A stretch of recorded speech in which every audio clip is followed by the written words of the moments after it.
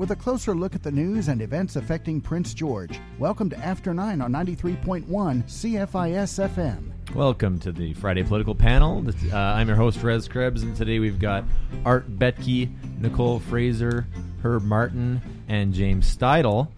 I want to start off today talking about this interesting point. You know, a couple of years ago, Canadians were given a kind of Bill of Rights for air travel, and the Canadian Transportation Agency was responsible for actually administering this Bill of Rights. It's interesting. A couple of weeks ago, Andrew and Anna Ditchovsky, I'm probably pronouncing that wrong, found that they were being brought to court by Air Canada as part of an appeal from that Canadian Transportation Agency's ruling that Air Canada owed them $1,000 each. This is going to get a little complicated, but the changes to the way the Canadian Transportation Agency handles those complaints mean that now if there's an appeal, it actually goes to federal court. And if you're in federal court, you may be on the hook for, if you lose, the other party's legal fees. Experts are complaining that this may lead to a flooding of the court in the courts for these complaints. Art, I mean, what are we supposed to do here if we have a complaint against an airline in 2024 now? Is this just a matter of getting bullied back, or should we be like lawyering up here? Don't fly Air Canada, I guess. I don't know. This case, it looks like intimidation to me. You know, you take a few of these people to court and sue the pants off them, and you don't get any more complaints for quite some time. So now this fellow Andrew, he says he followed all the steps outlined by the Canadian Transportation Act, so he did nothing wrong. And so how come he can be now sued? This was something, his complaint was from 4 years ago, and there were changes to the Canadian Transportation Act made last year. So Air Canada is now suing them for something that 4 years ago under regulations that only existed since last year. How can you retroactively apply laws back like that? That doesn't seem. They should be penalized for trying to do something like that. It just seems, unless there's something I'm missing here, it seems incredibly ridiculous. Nicole, I mean, I guess the point of these changes is so that there's actually due process being put into these complaints. Before, it was this Canadian Transportation Agency that was rolling through these complaints. If courts had to hear an appeal to the complaint, the facts of the case that were found by the Canadian Transportation Agency could not be appealed. Is this just a matter of ensuring that there's due process for Canadians, or something else going on? No, I don't think so. I think this is another case of watering down of legislation and enforcement that we've been seeing for the past 4 decades. It's legislation is certainly more and more leaning towards deference for corporate interests, and I think this is just another case of the Canadian government being able to tell citizens that they're acting in their best interests and they're trying to make the process clearer, but it's not. There's no enforcement. We saw this with CRTC, with the Rogers outage, and I was reading an article out of Policy Options, and they said between March 2020 and September 2022, the CTA only gave out 16 tickets to carriers for noncompliance with the air transportation regulations, and the sum of all of those tickets in the 2-year period was less than $69,000. And I think that, and they have never given out the maximum of $25,000. So this is a case, I agree with Art, of intimidation, and it's again we're having the public, individuals, shoulder all the weight of and responsibility of enforcement, which should not be with them. Herb, I mean, this is $1,000 each that the Ditchovskys Ditchovskys were awarded. You know, I don't want to make that number is actually pretty high in my view for a 24-hour delay. I don't know whether they were given any kind of other compensation, like a place to stay. I've certainly had to stay at the airport every once in a while for having, a delay like that. And these airlines have very low margins. Are they just trying, as Art's saying, they're trying to kind of ensure that people are afraid to actually go through these processes, but are they also kind of protecting their own bottom line there? Without knowing the merits of the case, it's really hard to say. I mean, look, it's not inconceivable that it was fraud. I mean, we don't know, but really the whole procedure really should be extrajudicial, right? Like if you're delayed or whatever by the airlines and there's a fixed amount that you're supposed to get, then that should just be applied. Sort of like workers' compensation. If you're hurt on the job, you don't have to go through a court procedure to sue your employer. There's already a procedure in place, and I guess as a last resort, people can take WCB to court, but it's extremely difficult to win. But for the most part, I think WCB seems to work for most people fairly well, and I think this is what should happen here. I mean, it does seem like in this case that the courts perhaps are being used as a bludgeon, and it's unfair. So, I mean, in the case of, say, a small plane flying into Prince George might have 100 people on it. If all 100 of those people was given $1,000 refund, just imagine the implications for, we have these big corporations who run our airlines in Canada.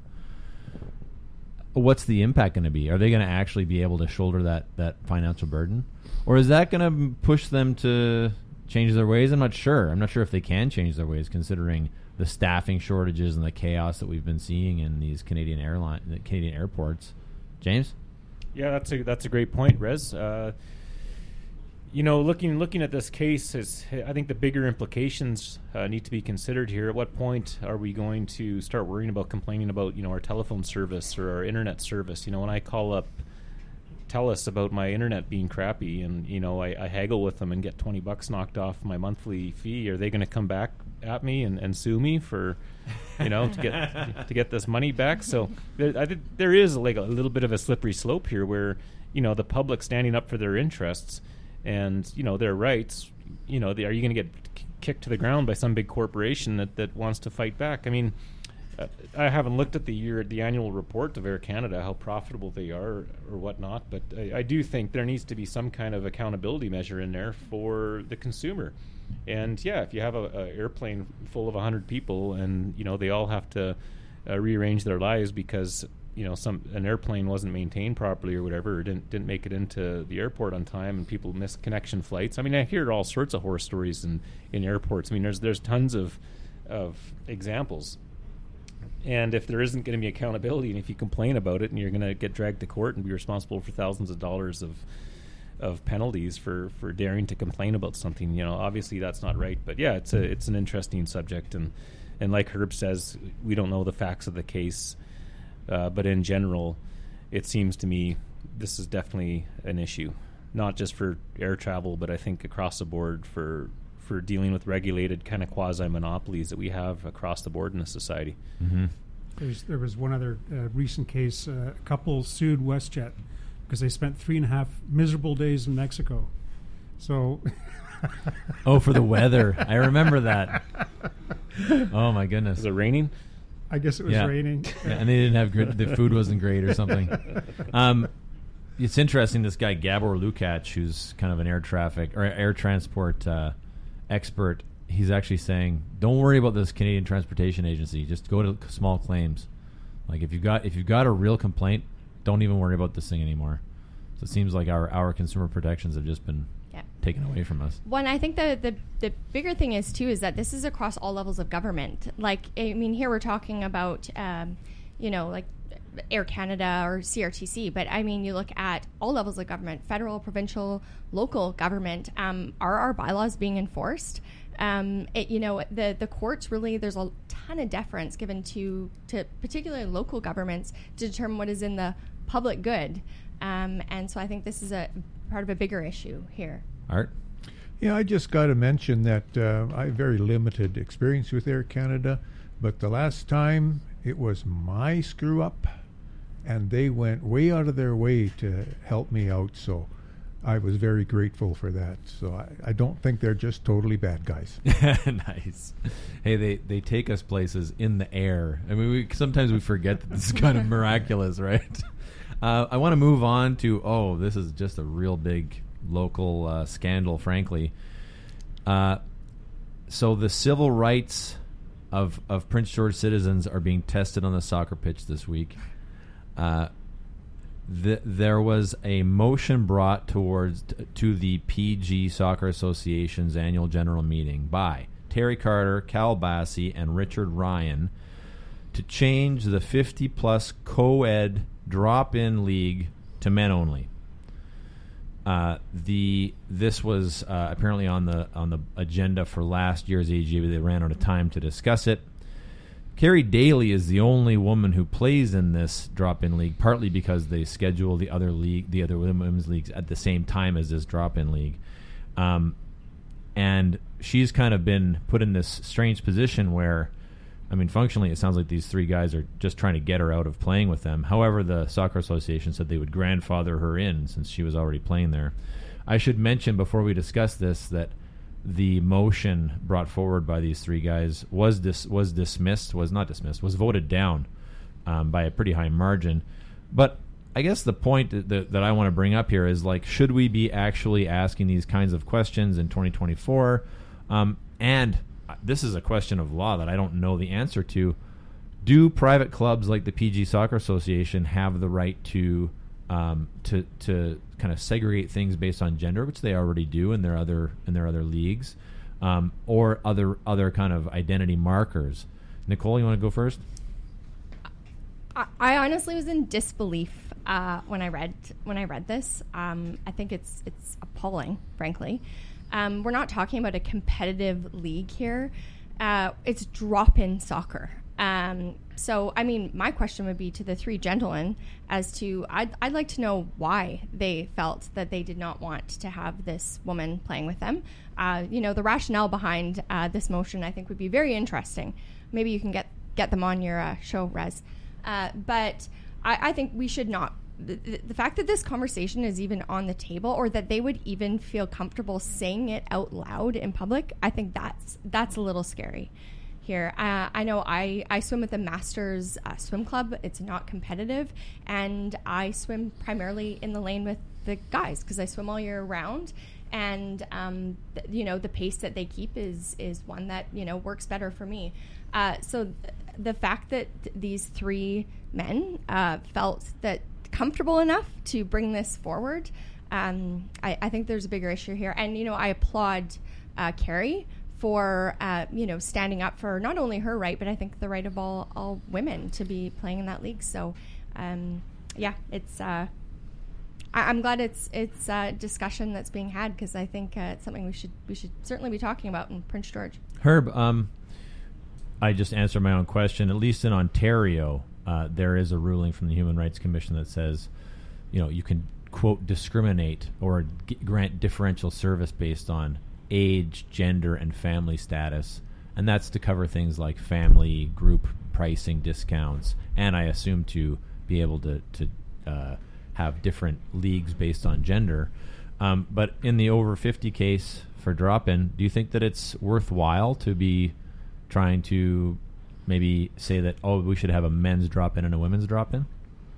Well, it doesn't sound like there's enough women for a drop-in over 50. So, I mean, why can't these people be a little more flexible?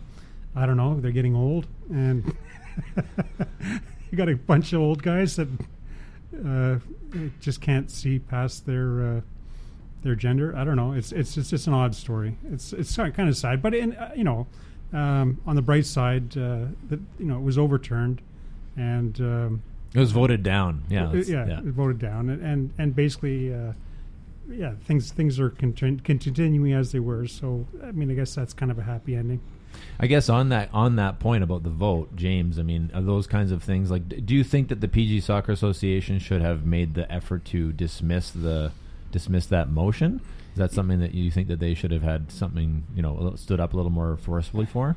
Yeah, it's a really interesting question. I did a lot of research last night and this morning here, looked at the Societies Act of BC, actually called the Human Rights Commission in Ottawa this morning to see if they had an answer.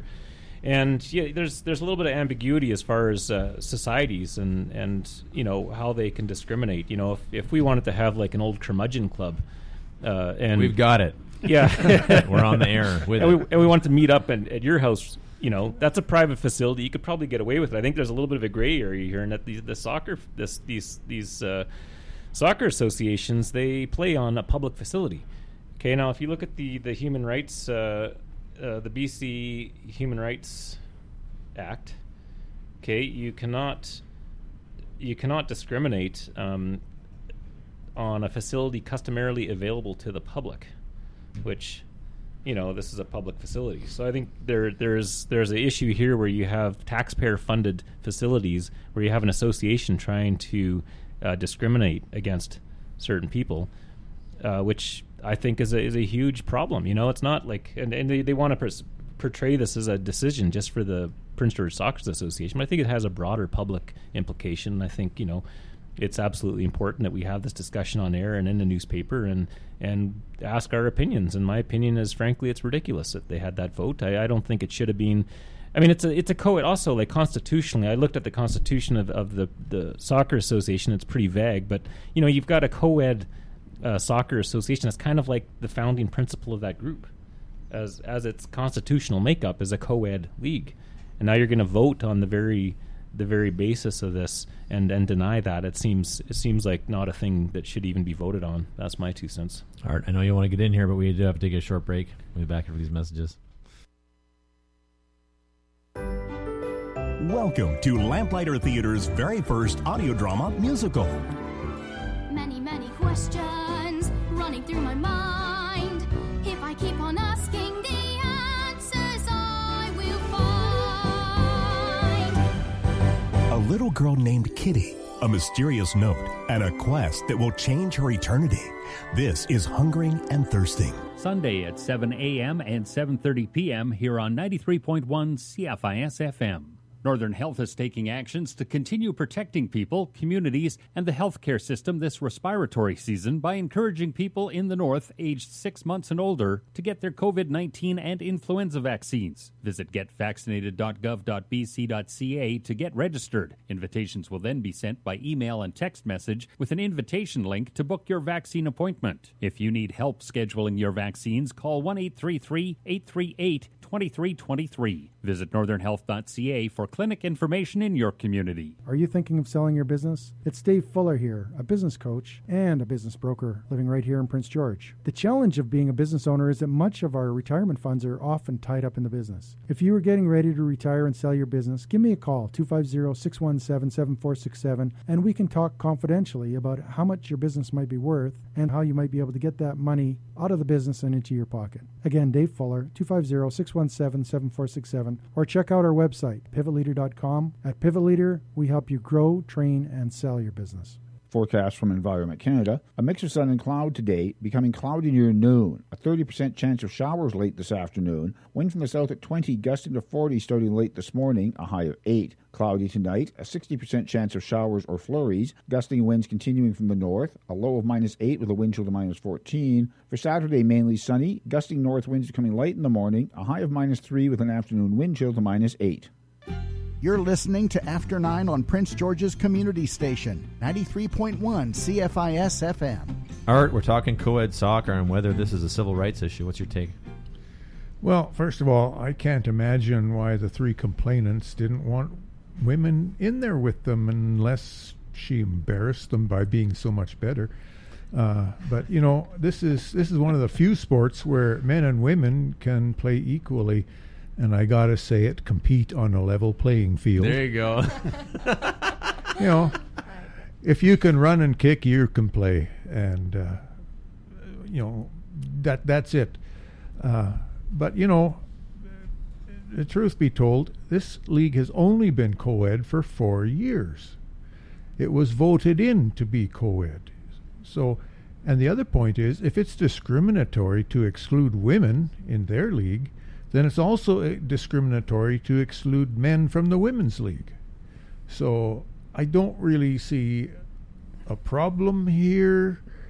It's not very nice of them, and I, as I said, I don't know why, but I don't think this is a big civil rights issue at all. Tempest in a teapot. Yeah, with these three guys who clearly lost the vote anyway. I want to move on to actually really big news coming out of Ottawa. They had signaled this intention to impose an international student cap across the country based on provincial numbers, etc. And they that came down this last week, with BC actually putting further regulations around it. I just want to throw some numbers in here. Before I say that, the background of this is the concern that international students are increasing rents because they're increasing the demand for housing, etc. That's one of the main reasons that they put in there. There are other kind of secondary reasons about the quality of education at private institutions. I want to say, so just numbers here. Right now, there's 175,000 international students in BC, and under the current federal regulations, you would allow 83,000 applications. That would likely result in about 50,000 permits. So while there are a number of those 175K that are grandfathered in through already being part of the college system, university system, this will mean a significant reduction in the number of international students who are coming in. Herb, when we're looking at 40% of CNC students and 20% of UNBC, they're going to be looking at a funding shortfall. But I think more importantly, maybe for the region here, what are we going to do for low-cost, low-wage jobs, which are actually, when I look around, often filled by international students? Well, I don't think the numbers are finalized yet. So, I mean, EB has been talking to Trudeau about actually how many, what kind of cap is going to be put on. So I think that's a moving target. I think there's some genuine concern about the quality of the education that some of the students are getting. And there's concern that foreign students have been showing up at food banks.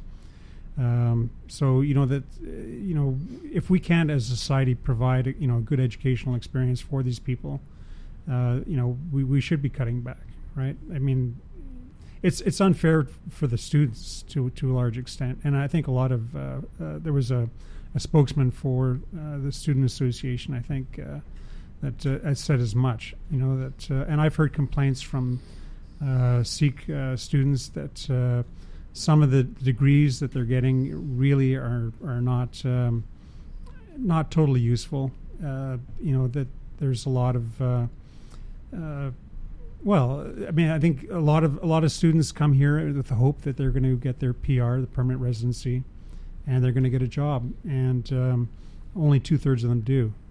And that's a significant cash outlay for a lot of these people and their families. In India, the average salary is $2,400 a year, and we've raised the entrance requirements so that students have to come here with $20,000. So you can imagine that we're actually getting the cream of the crop.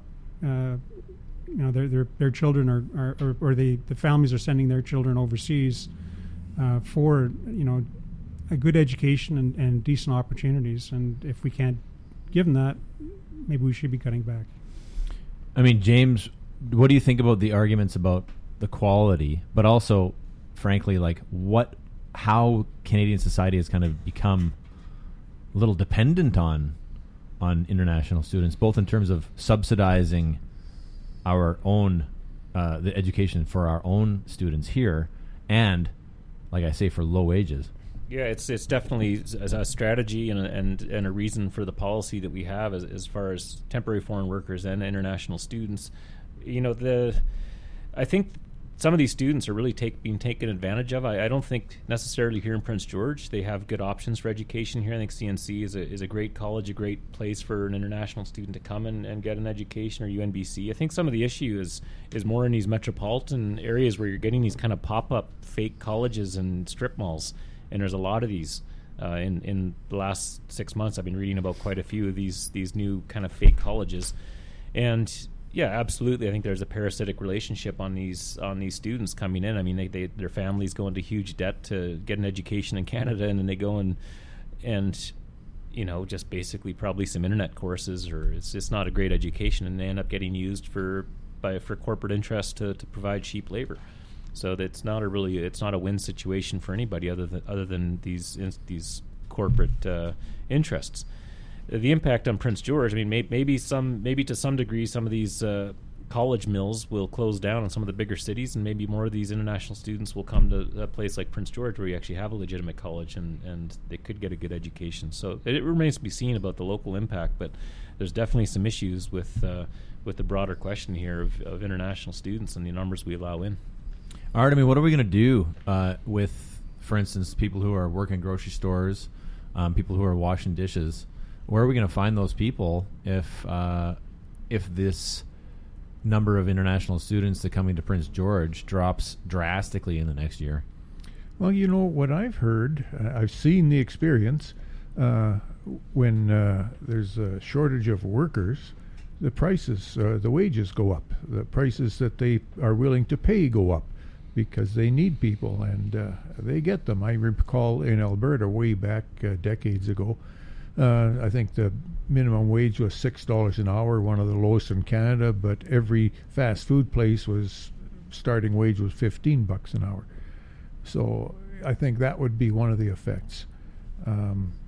But I think, they're taking the wrong approach. It's a matter of housing and being able to accommodate them all. They should be looking at the immigration levels rather than the student levels. I mean, immigration, we cannot absorb that many, and the foreign students are kind of like a part of that demographic, and they shouldn't be the ones suffering as a result. And as others have mentioned already, there seems to be a number of private schools that hand out useless, bogus degrees just to get them in and collect all the cash. And boy, they should be clamping down on that before clamping down on the students themselves. All right, we got to take a short break. We'll be back after these messages. The Prince George RCMP is asking for your help in finding 28-year-old Brittany Jean Schramm. Brittany has not been seen by family since early December and is described as an Indigenous female, 5'7", 150 pounds, with brown eyes and long black hair. She was last seen wearing dark snow pants, a green winter jacket, and a pink headband. If you know the whereabouts of Brittany Schramm, please call the RCMP at 250-561-3300. Hi, I'm Darren Guest from Northland Dodge. People hate buying cars. I hate buying cars. If you're holding off buying because you don't want to deal with the hassle, I'm here to make it easy for you. Northland Dodge has more trucks in stock than we have had in the past 3 years. Plus, we have a huge assortment of awesome used trucks and SUVs. No pressure, no hard sell. Stop by for a coffee and I'll help you find the vehicle that's right for you. I'm Darren Guest, Northland Dodge, dealer number 30541. Indoor public skating season is on through March at Copar Memorial Arena and the Elk Center. Sessions are available Fridays, Saturdays, and Sundays. Private rental times are also available for birthday parties and special events. Full details and more information can be found under the programs menu at thenorthedge.co. Whether you're an expert skater or a beginner, indoor public skating is open for you Fridays, Saturdays, and Sundays at Copar Memorial Arena or the Elk Center. Eat healthy and fresh at Homesteader Meats. Founded by Ben and Rosella Clausen in 1982, Homesteader Meats has 2 premium quality meat and gluten-free products, plus Wednesday is Seniors Day at Homesteader Meats. Seniors 55 and over save 10% off regular prices. Single portions are available in most items, including pierogies and sausages, and there are half-pound packages off ground beef, ground pork, stew meat, and meat pies. Everything from rouladen to patties is at Homesteader Meats in 2 locations, College Heights and Park Hill Center. Keeping you up to date on current news and events in and around Prince George. This is After 9 on 93.1 CFIS FM. All right, Nicole, we're talking about this international student cap. What do you think the impact is going to be here in Prince George? Well, I think it's going to be significant at UNBC. We have a huge number of international students attending UNBC, and I definitely think that more can be done to help the transition. But I think that the headline really misses the mark. We're talking about, I think the government's official release said that this cap is a way to address the rapid increases in the number of international students arriving in Canada that put pressure on housing, healthcare, and other services. So it's two different issues we've got here. Are the international students causing a housing shortage and pressure on healthcare? No, that's decades of not addressing some major structural issues, municipal, provincial, federal policies, developers, central bank policies, rather than the international students. And are international students, I think, being exploited? Absolutely. But then that's something that we need to look at, and we need to regulate, and we need to enforce. But again, I think we're just, it's a very simple narrative that people can kind of attach themselves to and be like, yeah, that's the reason why we're having these issues. And it completely misses the mark. All right, we're going to move on to some competing narratives about crime in Dawson Creek, and I think the Peace region in general. Mike Bernier, MLA for Peace River South, has kind of been banging this drum for the last couple of years, calling on coordination at all levels of government to attack crime, asking his constituents to write letters down to Victoria to get some attention, and also claiming that there's some political kind of preferential treatment in places like Nanaimo that have similar issues that are getting more resources from Victoria. And at the same time, just last week, the RCMP came out and said, hey, we've had actually a drop in crime over the last year, drop in the number of crimes being called in. Of course, this comes after a year in 2023 when each of the last 2 years had record high rates of crime. James, what's the story here? And like my I guess question is, are those kind of rates of crime really things that are impacting individual people in the piece, or are they really kind of targeted amongst those organized criminal elements? From what I understand, there's been some violent crime on the rise in recent times. There's possibly some gang-related violence. As far as I understand, some RCMP gang task force members were brought into the region, and apparently that reduced some of the violence.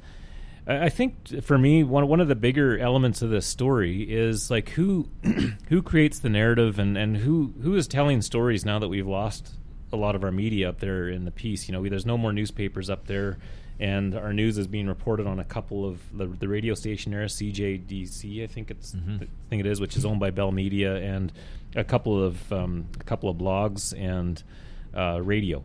So there's not a lot of media up there. So now what we have is reporting isn't actually happening, and you've got organizations like the RCMP or a political party trying to create the narrative, and there's not a lot of maybe truth, for lack of a better word, is being told.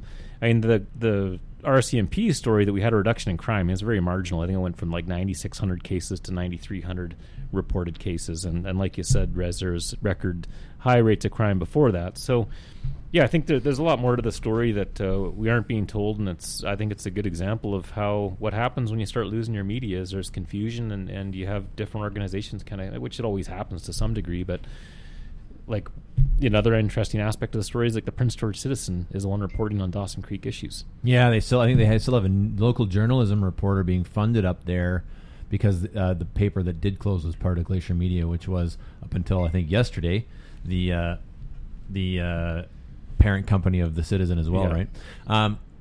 Art, the narrative that Mike Bernier is spinning here is that it's another issue of catch and release, and I know that this has got to be coming from his higher ups in the party as well.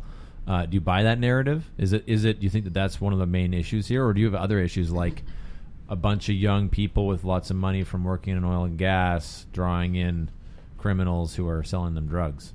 I think it's a combination of the two. Catch and release always encourages more crime, and encourages increasing severity of the crime.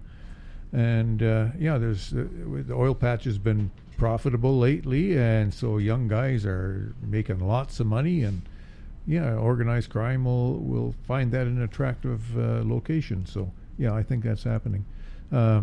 As the police report said, the decreasing crime is in the rural areas, not the urban areas where all the gangs are, or the drug dealers or whatever. And something that's shocking, like there was 10 shootings over the course of 5 days in November. That really gets people's attention. It rings the alarm bells, and so even though overall crime in the area went down, in some places it went way up. So I can understand people being alarmed, and I think they should take a good look at this and do something about it. Yeah, it's tough. I mean, my question then is, why haven't they done something about it? It's such a small community. Don't tell me that they don't know who is actually committing these crimes, right? So, is this, Nicole, like back to that same question, is this kind of a symptom of further issues with our criminal justice system? Or is this a matter of resources then? Like, it does have, I will say, looking at the crime rates in Fort St. John Dawson Creek are somewhere near twice the provincial average, right? Both violent and property. Yeah, I think it speaks a lot to the there's some root causes, I think, that are I think more important to look at than bringing in more police and policing. I think it's supply and demand. I mean, if you don't have the demand, the supply, doesn't need to be there. And I know I lived in Fort St. John for some time. My father-in-law lived in Dawson Creek his entire life, so I spent a lot of time up there. And as a law-abiding citizen who is not actively buying or doing drugs, I never felt unsafe in either living in Fort St. John or Dawson Creek.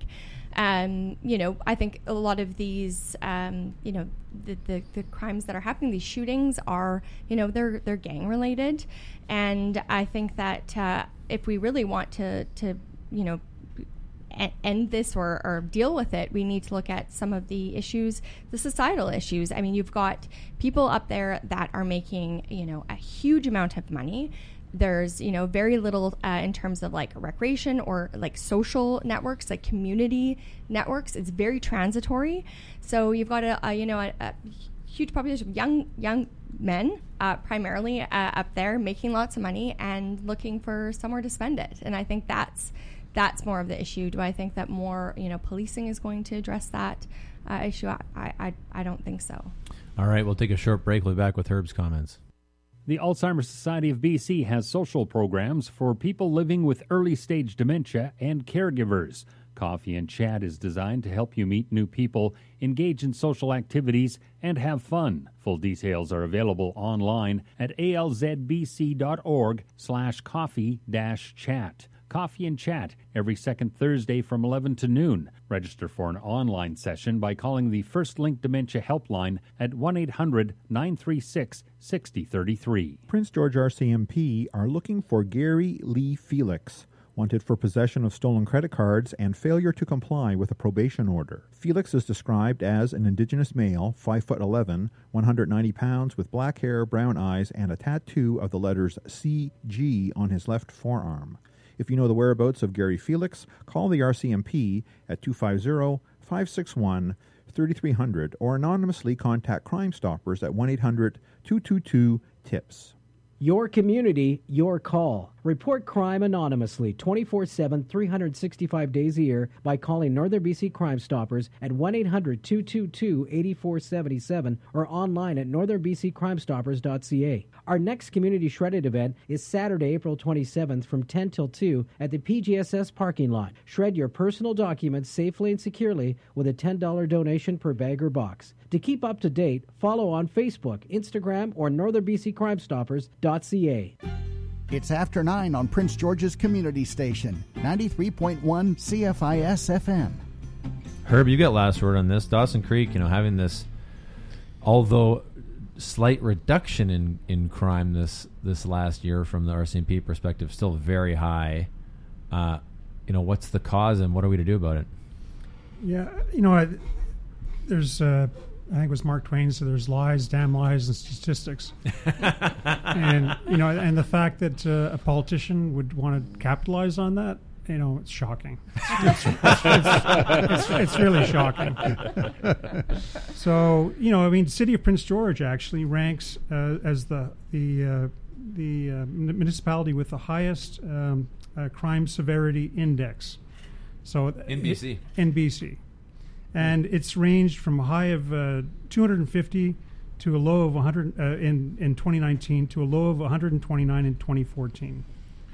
So these things come in waves, I think overall, if things are really as bad as they are made out to be, things would actually get done. I think you have to sort of step back a little bit and take everything with a grain of salt. Interesting. I mean, I still wonder about, we were talking about this at the break, you still have the demand for the drugs, assuming that it's the drug trade that is causing this, which I think we can safe assumption. Yeah.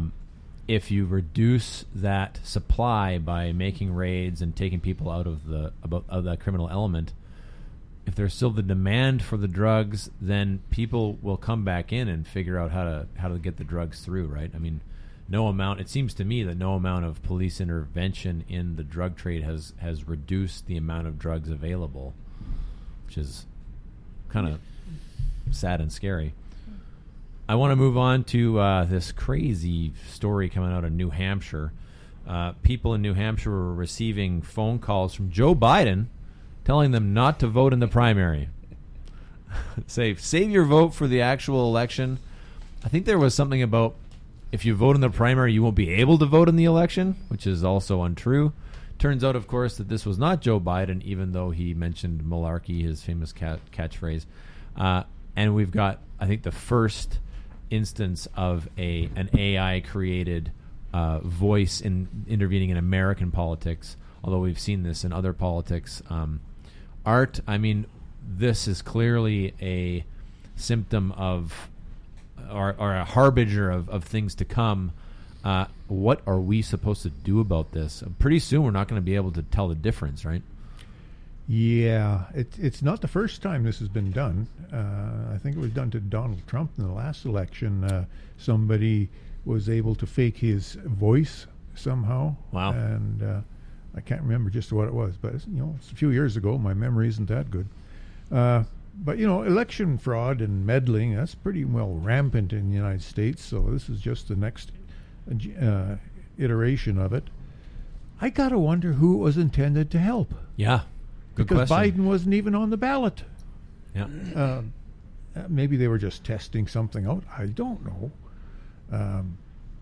And if an electorate's kind of gullible enough to fall for, don't vote for him, or else you won't be able to vote for him later. Like, really? Then maybe they shouldn't be voting at all. They're not paying enough attention to the whole process.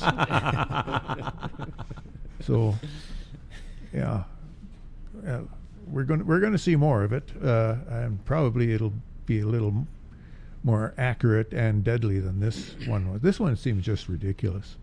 Nicole, we've got already really historic lows all across the board in terms of voter turnout. These kinds of things, I think, are directly impacting people's trust in the system. And, well, in this case, if you believed him, you would stay home, right? And I'm sure that there are some people who believed him, whether or not they should be voting or not. I guess everyone's got the right to vote regardless of whether you're gullible or not. How is there? Can you see a way forward in terms of policing this kind of action? Well, I mean, I have to say I like Art's comment there about people being gullible, because I do think that I think it comes down to public awareness. This isn't going away anytime soon, and I think that we need to engage people to think critically again, which seems to be like a dying art or skill set, perhaps, these days. And, I think that we see this straight across the board, misinformation, disinformation. And what's scary to me is that, we've heard a lot about fake news and people not trusting media, not trusting, reputable sources. And what does this do then to, further erode some of the, facts or the truths that are out there when you have, things like this making their way around. So I think it's a bit of a two-pronged approach. I think that governments need to do a lot more to enact laws and strengthen the penalties associated with technologies such as this, or perhaps corporations that are involved in creating them if they're misused. But I think the second piece is a huge effort to get people involved and get them to critically start thinking about issues at all levels of government, and going back to searching out some of the facts, looking at reputable sources and saying, does this make sense? If I were to get a phone call like that, where would I call to fact check this? And I think that's really important, especially as these narratives are being controlled by government. I know, again, the City of Prince George has a fact checking page, and like James was saying earlier, we've got media that no longer is really acting as these watchdogs. So I think it's a big issue. Herb, I mean, we have seen actually political parties benefit from the reduction in voter turnout because then they know exactly what kinds of demographics are voting. Do you think that it might actually be political parties who are working on these kinds of actions in order to further kind of narrow the focus that they can then use to determine how people vote? Yeah, I wouldn't doubt it. And then some political parties are more interested in doing that than others. I think in the States it's been shown that Republicans are actively pursuing voter suppression. So, look, there's one pretty simple way to get around this. I'm a big believer in the silent majority, and the vast majority of people do have common sense. But, so many people, especially in Canada and the U.S., have been just assuming that someone else is going to go and vote and do the right thing. In Australia, it's mandatory to vote. You basically have a tax credit by getting, you lose money if you don't vote, and which is actually a pretty good way to incentivize people, because really, if you don't vote, you are going to lose money. You're going to get ruled by people that are idiots or have an agenda. So. You should be getting out there and protecting your interests, and it would basically would erase a lot of the problems that we're seeing. This claim that the Chinese embassy is influencing the mayoralty race in Vancouver, when only 33% of the people came out to vote. Right? I mean, basically that wouldn't happen. Those claims wouldn't be made if everybody voted. All right, we're going to take a short break. We'll be back with James's comments after this.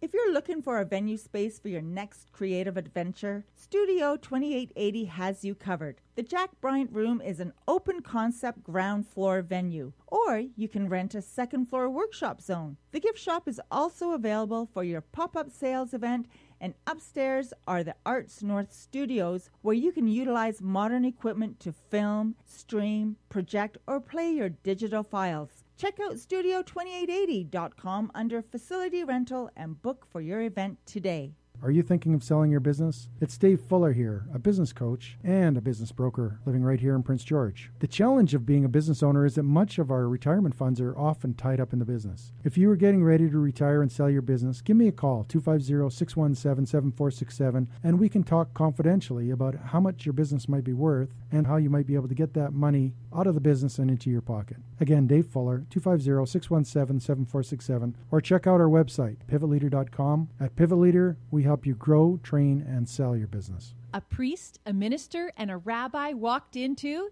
Deb's Cafe. Deb asked them, "What is this? Some kind of joke?" Like everyone else, they just wanted great coffee, a fresh, hearty lunch, and some tasty baked treats. Our specialty bakery also offers numerous choices that please diabetic and gluten-sensitive customers. If you're ready for a treat, let us put a smile on your face at Deb's Cafe and Specialty Bakery, next to PharmaSave at 7th and Quebec. There are so many ways to enjoy the great taste of Boston pizza, it's hard to keep track. You can dine in at either Prince George location, Central Street West or Vance Road. You can order your delicious meal with pickup at either location or arrange it to be delivered hot and fresh. Not sure what to order? Check the menu out online at bostonpizza.com. Boston Pizza, 2 locations in Prince George on Central Street West and Vance Road. Featuring the people who make things happen in Prince George. You're listening to After 9 on 93.1 CFIS FM. James, are we going to see a deep fake of you telling people not to vote in the next election when you run again? Well, I'm sure it's already happened. You know, it happens. This is a story as old as the hills, like Art says. You know, fake quotes. You know, false representations, all this stuff. This is just part of politics. I think the bigger issue here is how information is getting out there to the public. And, you know, in Australia, requiring people to vote, that doesn't mean Rupert Murdoch isn't manipulating a population with a bunch of BS on all the radio stations and newspapers that he owns. And, you know, and Facebook is a huge factor in all this stuff. I mean, there's fake news going around on Facebook all the time. And I do think it, you know, to a certain degree, it is kind of scary that basically the society can be completely misinformed by so much stuff. A lot of this stuff can be manipulated by non-state actors. You know, China, Russia are actively engaged in destabilizing democracy and confusion and creating chaos and all this stuff.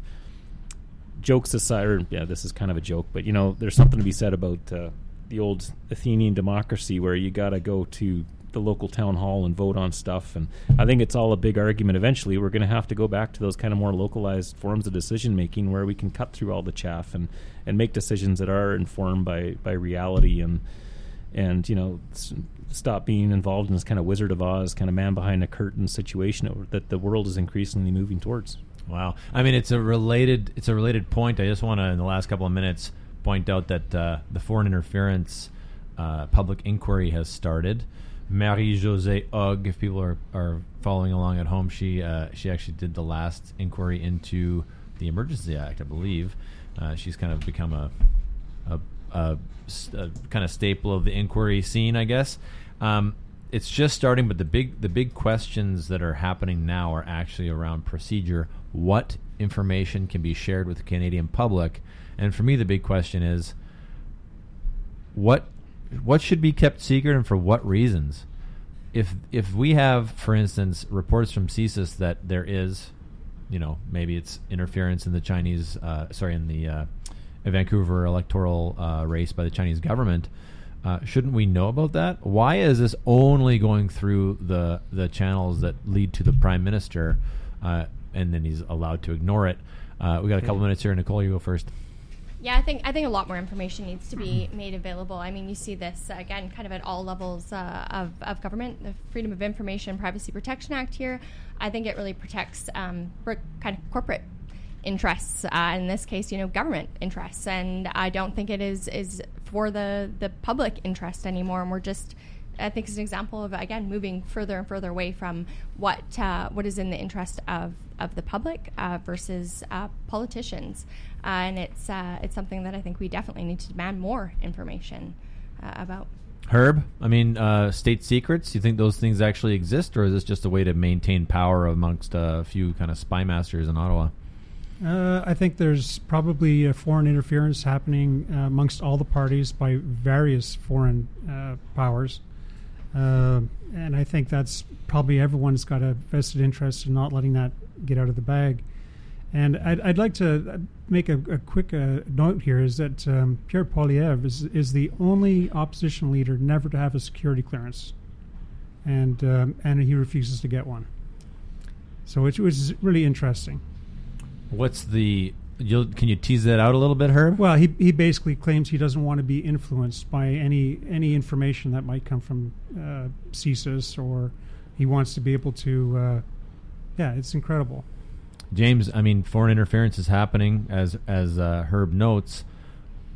Should we just have a kind of fire hose of that intelligence, or is there a good reason to kind of keep some of it only accessible to our leadership?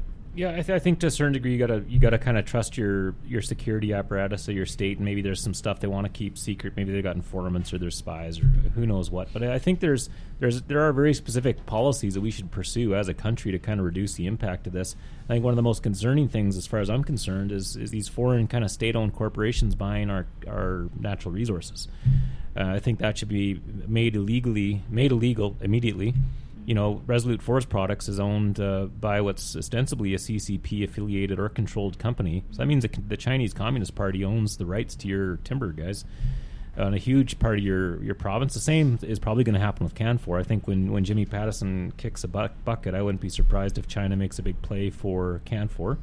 All this stuff should be illegal. You know, we should have more control over our society, over the future, the course of our economy, all this stuff.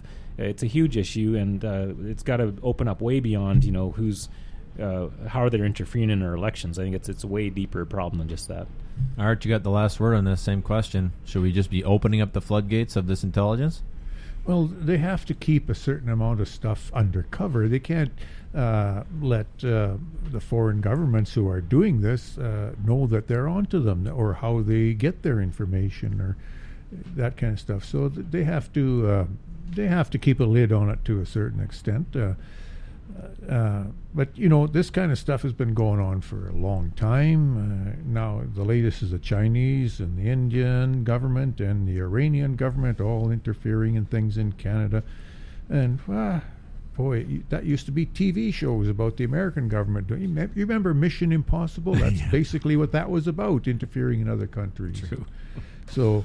But see, because we're the good guys, it's fine, and I think that's just a fact of life. So we'll never be party to all the information that CSIS or the RCMP have, and we can't. It's interesting. Just the last point here. I've been paying attention to the Bureau on Substack. Sam Cooper, who started breaking the foreign interference stuff when he was I think Global, and it kind of changes. You mentioned Mission Impossible. What he's pointing out is that, in fact, the people who are doing this kind of interference are often connected to organized crime, narco trafficking, etc. It's not the same as the James Bond or the Mission Impossible kind of spies coming in and being intrigue, and it's really just very other governments, probably ours included, are using really nasty folks to get things done. Just want to mention that. Thanks, everyone, for your time here today. Fantastic show. Enjoy your weekend. After 9 is a weekday presentation of CFIS-FM. After 9 is produced by Alan Wishart, Eric Allen, Kylie Lewis-Holt, Darren Guess, Trudy Clausen, and Rez Krebs. Executive producer is Reg Fair with technical assistance from Stephen Smith. Theme music is by The Ebbs. Listen for a rebroadcast of today's program tonight at 10, and for past shows, check out the archives link at CFISFM.com. To provide feedback or suggestions for the show, please email CFISFM@yahoo.ca.